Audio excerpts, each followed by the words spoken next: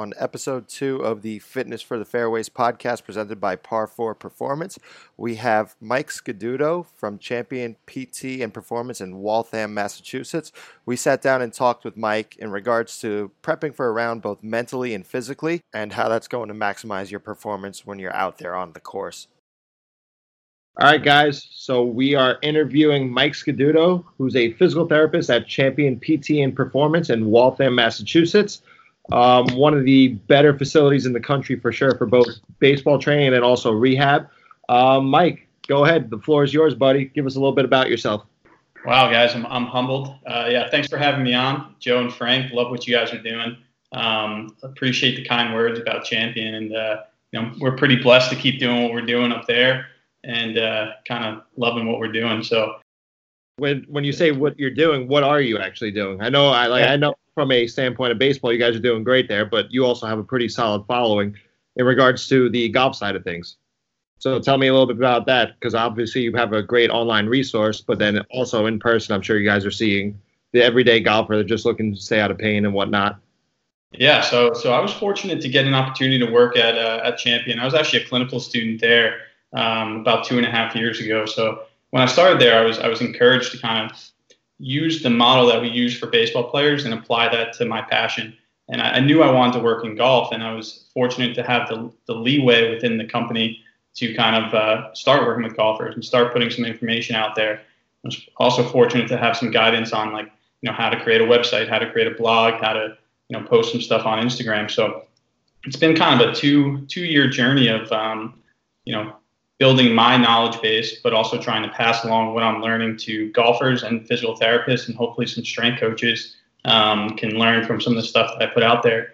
And then I've also just been trying to learn from what you guys are doing, people like you, and been fortunate to be put into a great community of people who are associated with Champion or who know Champion, and have made some friends and been able to network with people like you guys and some other folks that have helped me kind of grow as a physical therapist and start working with some golfers. Yeah, that's awesome. Because especially I'm in similar boat as you, obviously not with the PT side, but coming from Cressy, where it was baseball players. Yeah. But it's the same idea. Hey, it works well with golfers as well. Let's see what we can do with it. And Joe obviously has a background with that type of stuff as well. So go. So I think that was actually a pretty good lead into our next question. I'm actually very curious to know, how did you get into playing golf and treating golfers, and how this became your passion? Yeah, well, I guess I'll talk about my illustrious playing career first. It's all over Instagram, and I get a little bit of heat for that. Tell us about your tournament. What's that? Tell us about your tournament today. Yeah, well, I don't want to date the episode, but it's like the U.S. Open's going on, so I had my first round. No, I'm just kidding.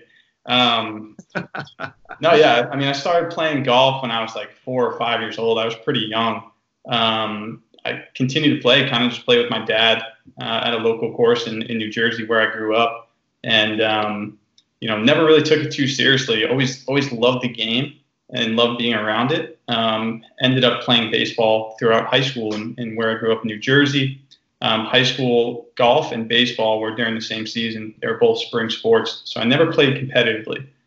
Just kind of messed around, played with my dad and all that stuff. But I started playing competitive golf about 3 years ago. Man, it's a completely different beast, and it's addicting.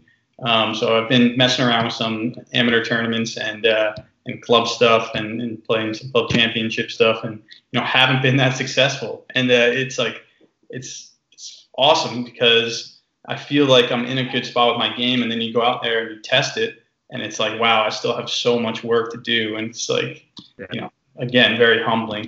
100%. It's definitely one of the most frustrating games I've ever had to play. So I yeah, get that for sure. Coming from baseball, where you have a pitch moving in 1,000 different directions, and you could see a guy throwing 91, 92 one day, and you have a ball on the floor, it's not moving. It's like, why is this so friggin' hard to do versus what I used to do? It's unbelievable. It's so different. It's like you step out there and you're on the first tee and it's just you. You got to do everything. You can't, rely on your teammates to pick you up, which, team sports are awesome. But in golf, you're one man on an island. Maybe you have a caddy, but no one wants a caddy for me. So it's just I'm out there on an island, and you gotta go with the struggles of the round. I think that's like the cool thing about golf, and I think that's kind of what draws me to the game. Yeah, awesome. And that's obviously the personal side. From a professional standpoint, what are some of your beliefs in regards to what a golfer should be doing, not only from like a rehab standpoint, but also like preventative, making sure that they're doing what they have to do to stay healthy throughout the course of their season, because that's what we look at in regards to do at P4P, and it's a case by case basis, but we have some general rocks that we believe that everyone should be focusing on. So we'd love to hear anything you have insight wise on that end. Yeah, and I think the objective of golf is pretty darn clear. Get the ball in the hole, fewest amount of strokes possible, right? But when you really look at golf performance, like what is golf performance? In my mind, like I try and break it down into a couple different categories. So I like to look at like physical age and maturity. Like you can have people who are 90 years old. You could have 9-year-olds playing this game. Like they have drastically different needs in terms of what we can provide for them, right? You look at fitness. Like some people haven't trained at all, ever touched a weight in their life, have never done a single mobility drill. And then you have guys like Brooks Koepka. Like, again, they're going to need different things, and we're going to be able to produce results utilizing different things. And then you look at like swing mechanics. I don't do a ton of that. I'm not a golf coach, but that's a huge part of it. The mental side of the game is huge, and keeping yourself healthy, and they call that kind of body care. So whether that's like more on what stuff that I do, like soft tissue technique, like joint mobilization stuff, and things between round, post-round recovery, pre-round warm-up, and stuff like that. So I try and break golf performance up into those categories to kind of simplify it. And then from there, you really have to just find out where you need to spend the most time. So you need to maximize the bucket that is the least full, right? If you're not spending any time at all on your golf fitness, that's probably where you should start if you want to improve your performance and improve your longevity. You're spending a ton of time on swing mechanics and technique. Maybe you can back off on that stuff a little bit and devote some time to some other aspects of the game. That's kind of how I think about it in my mind when I first see somebody, is like, where do we need to spend the most time? Based on that, for our listeners, is there anything that they can do or figure out what for them they should be focusing on or not? So they can kind of look into for themselves. Yeah, I mean, I think it all starts with taking like an inventory of yourself. Again, if you don't know where you want to go in the game, you don't know what your goals are. I hear a lot of people come in, and I'm not dissing this at all, but they come in and they say, I want to hit the ball further. Okay, that's great. That doesn't tell me what we're going to necessarily do with you, but maybe we want goals like, I want to drop my handicap, X percent. I want to hit more greens and regulations. I want to hit more fairways and regulations. I want to feel better when I play golf. Like stuff like that. It's a little more. It gives us a little more of an idea of kind of where we want to head and where we want to head with our plan. So it all starts with the inventory. I love the idea of inventory, because who doesn't want to hit the ball like DJ? Like, but we're not 6'4" and have the thoracic rotation mobility that freak of nature has. So being more realistic and understanding what the weaknesses in your game are. And I have a lesson tomorrow, actually, where my objective is going to be, how do I get more consistent? Because I spray balls all over the place. Like typically, longer clubs, everything's either a heavy slice or a little baby fade, I would like to say, even though it's definitely not a baby fade. But it's like, how can I figure out a strategy to get into more fairways, for example? Obviously, it's going to take reps and figuring out what my flaws are, but it's not, I want to bomb the ball 330 down the fairway every single time I step into the tee box. So I think that's really important for people to understand when they go into either a training session with you or a lesson with a swing coach, things along those lines, or even self-practice. Like, what can you get better at today? Absolutely. I mean, there's so many different components of this game. There's many games within the game, right? There's obviously getting off the tee. You can hit any different amount of clubs off the tee. Playing a par 5 versus a par 4 versus a par 3, it's all different. And at some point, and this isn't my world, but at some point you got to play golf instead of trying to play golf swing or trying to do all this stuff when you're out on the course. Now, the best way to be confident that you're going to be able to do that is to go into the round feeling 100%. So we want people, every time they step on the first tee, we want you to feel like you, right? So that's very important. If you're not feeling good, that's always going to be lingering in the back of your head. You hear Tiger Woods talk about it all the time. He says, if I feel loose and I'm able to make a turn, then I'm going to hit the ball well, right? So you know that's already in his head. If he shows up feeling crummy, then he's going to play crummy, right? So the same thing goes with everyone else. Like, you got to get to the first tee, you got to feel 100%. Now, what does that mean for you? Maybe you need to spend a little more time warming up before a round. And that's something that I know you guys talk a lot about. I know I talk a lot about, because it's such low-hanging fruit that not a lot of people are doing, right? And so one of the things I kind of learned early on at Champion, just watching, Mike Ronald, Lenny, Macrina kind of work with athletes, is that with baseball players specifically, is that these guys, they warm up to throw, they don't throw to warm up, right? So when, like, a pitcher, going into the game, they have a warm-up routine and then they throw. Golfers should be the same thing, but it's not usually the case. It's usually we just go to the range, start hitting balls, and that's our warm-up. But in reality, we need to warm up to play. Yep. Right? If that makes sense, if you guys are following me there. So I don't know. That's one thing that I find myself talking to a lot of golfers about, because it's such an obvious way to improve how they feel every time they step onto the first tee. Yeah, general to specific. Yeah, absolutely. So let's go down that rabbit hole, I guess, a little bit. And how long or how much time do you think someone should devote to pre-round warm-up? And maybe, some people, it may be hard for them to warm up at the course. Is there maybe a specific time period that these warm-ups might actually give you benefit? Like, can you do it at home and then still have those same benefits when you get out? Yeah, I think in terms of like how much time you need to spend, it's definitely variable. You need to spend as much time as you need to start feeling good. That may be 5 minutes, that may be 25 minutes. You also need to find something that's realistic for you in terms of something you're able to repeat pretty much every time you play golf.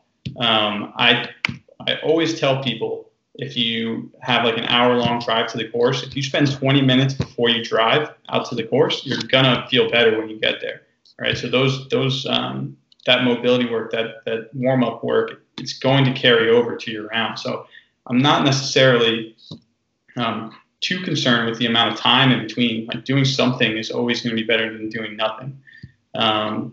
But find a routine that works best for you and kind of go with that and make it consistent. I can attest to that just from personal experience, where if I get in like a 20-minute warm-up that I know kind of gets my body feeling right, when I do get to the course, I'll be I'm definitely swinging better out of the gates, and it doesn't take me 3 or 4 holes to warm up. And then Frank can attest to me always being 5 minutes late to everything. So when we do get to the course, we're there like a minute before our tee time. We're scrambling to get there, to get out on time. So there's no time really for me to do stuff like that on the course or like beforehand. Yeah. So definitely, getting something in beforehand when you have some free time will definitely make a difference. 5 minutes is bullshit. That is really generous. 5 minutes. 5 minutes, man. So I actually saw a recent post of yours about the X Factor. You did an X Factor stretch. Can you talk a little bit more about what the X Factor is and how that can help our listeners with their swing? Yeah. Basically the X Factor is it's a means of generating power in the golf swing, right? So within the golf swing, and this is more talking about a modern golf swing, quote unquote, right? But essentially what happens is in the backswing, our shoulders turn away from the target, and our hips then turn away from the target as well. Our shoulders turn a little bit more than our hips.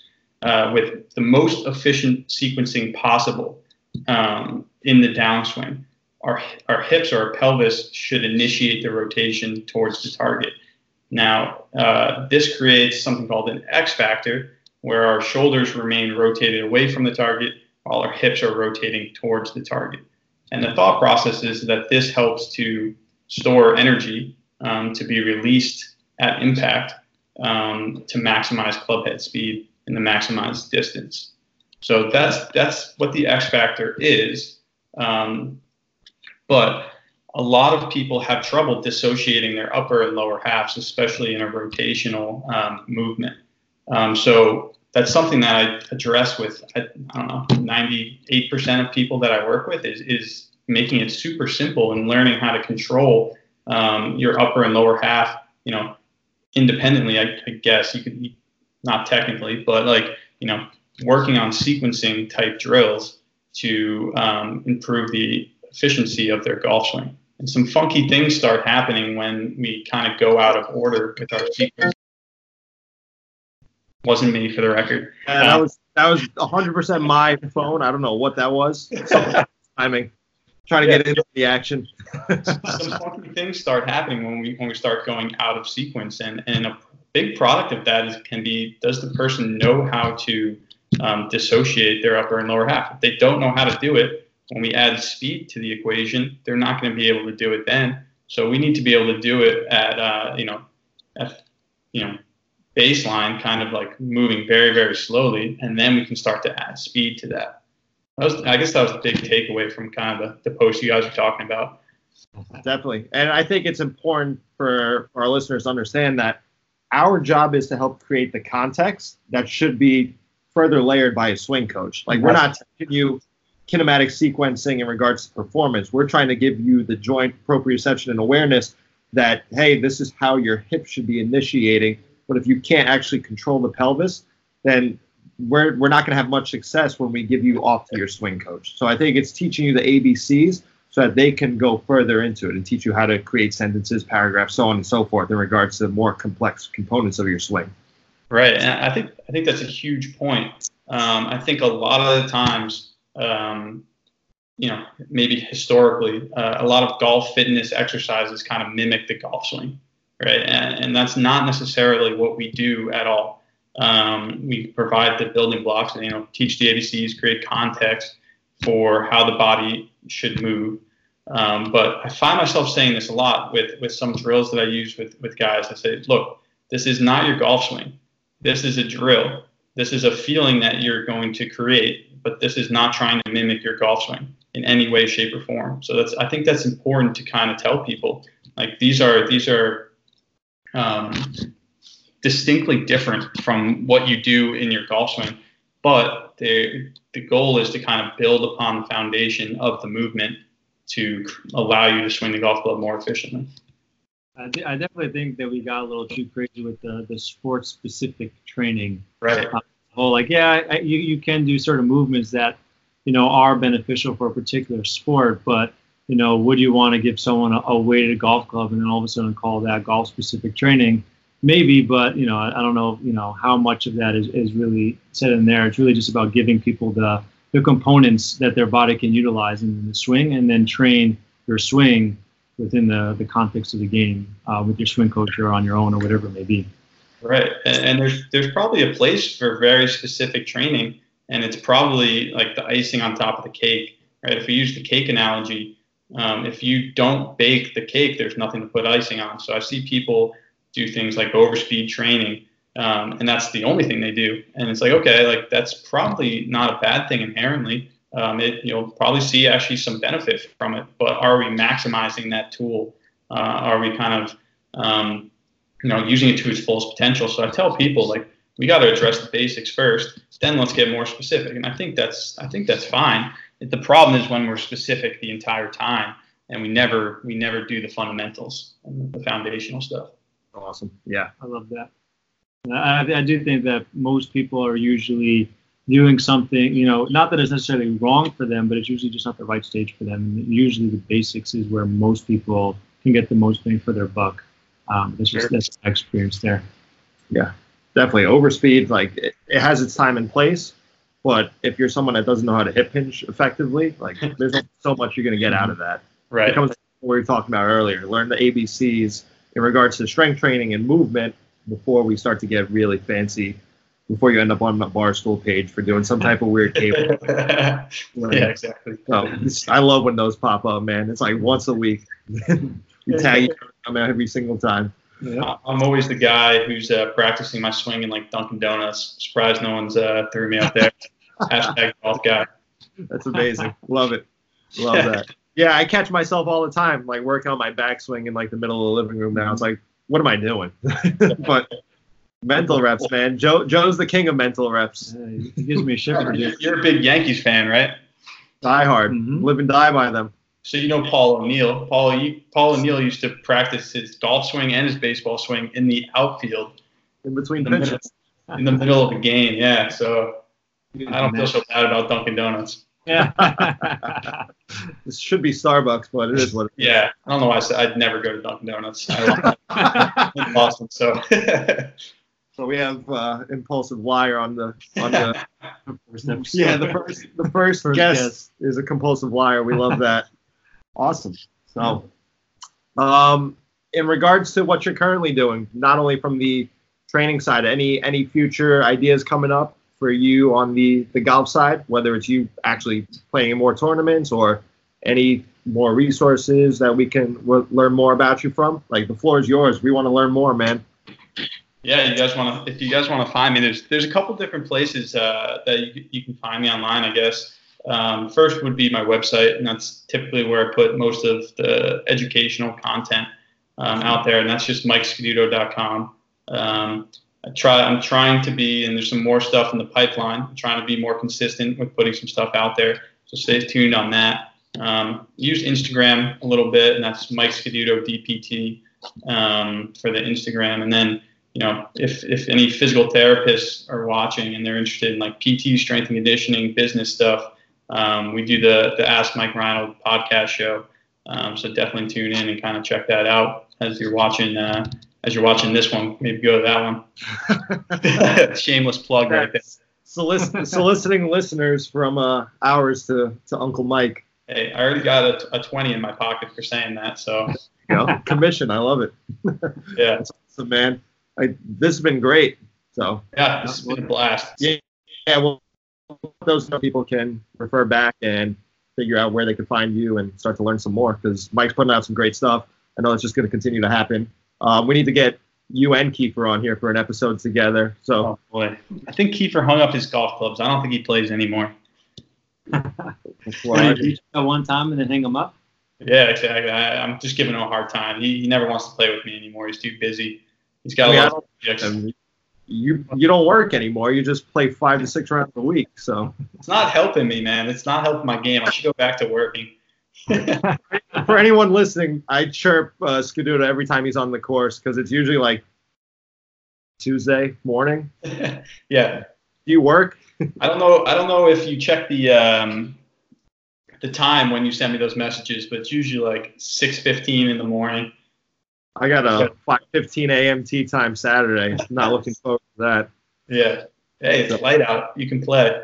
Yeah, we're the first group out, so got to set the pace. Yeah, so you better be up early doing your warm-up routine. Like Tiger Woods, he's up at like 3:30 getting ready for his round, supposedly. Yeah, I think that's a good point. Is these guys are such creatures of habit that they will adjust their entire lives. If they lose a little bit of sleep, that's fine. They need to do what they need to do to get ready. Like, we should all take note of that, I think. So Yeah. I think it's important to know each one's got a different routine, because I was listening to a podcast with Kevin Kisner earlier, and he's like, "Yeah, I'm just drinking beer at night. I got to put that round behind me." So it's awesome seeing the approach and listening to different guys and how they attack different courses and get mentally prepared. Some guys just go into it reading every TrackMan digit they could find, and some guys don't look at it at all. So it's definitely a unique scenario, case by case. yeah, absolutely. We're all unique humans. That's it. Awesome, man. Well, Mike, we appreciate you being our first guest. You set a pretty high baseline, I would like to think, outside of my FaceTime going off. A couple of glitches with the Wi-Fi. I think we're good to go. So appreciate Hey, guys, you. I want to thank you guys a lot for having me on. We're definitely going to play golf at some point, but keep doing what you guys are doing. You guys are putting out a lot of great stuff on all the media channels, and I'll be sharing a lot more of your stuff, because I think people want to see it, and they and they need to see it. They need this stuff. Yeah. We didn't put a 20 in his pocket. No, that was out of my heart. We appreciate you, man. Thanks for coming on the show. Yeah. Thanks for having me. Soon, bud. Thanks, man. Yeah. We hope you enjoyed this interview with Mike, and if you want to learn more about what Mike and the team over at Champion PT and Performance do, check out the show notes to find his Instagram account, his email address, and his website. Next week, we'll be sitting down and talking with Jeff Pellizzaro, who is the founder of 18 Strong, and we're going to be talking about how to prepare yourself for a round physically with a warm-up and how to really maximize your potential in regards to your performance. If you have any questions, feel free to reach out to both Joe and myself. That's Joe Gambino DPT on Instagram and Frank Duffy Fitness on Instagram. And if you haven't done so already, subscribe to us on iTunes, Spotify, and Google Play, and leave us a review on iTunes if you enjoy our content. Thanks, guys.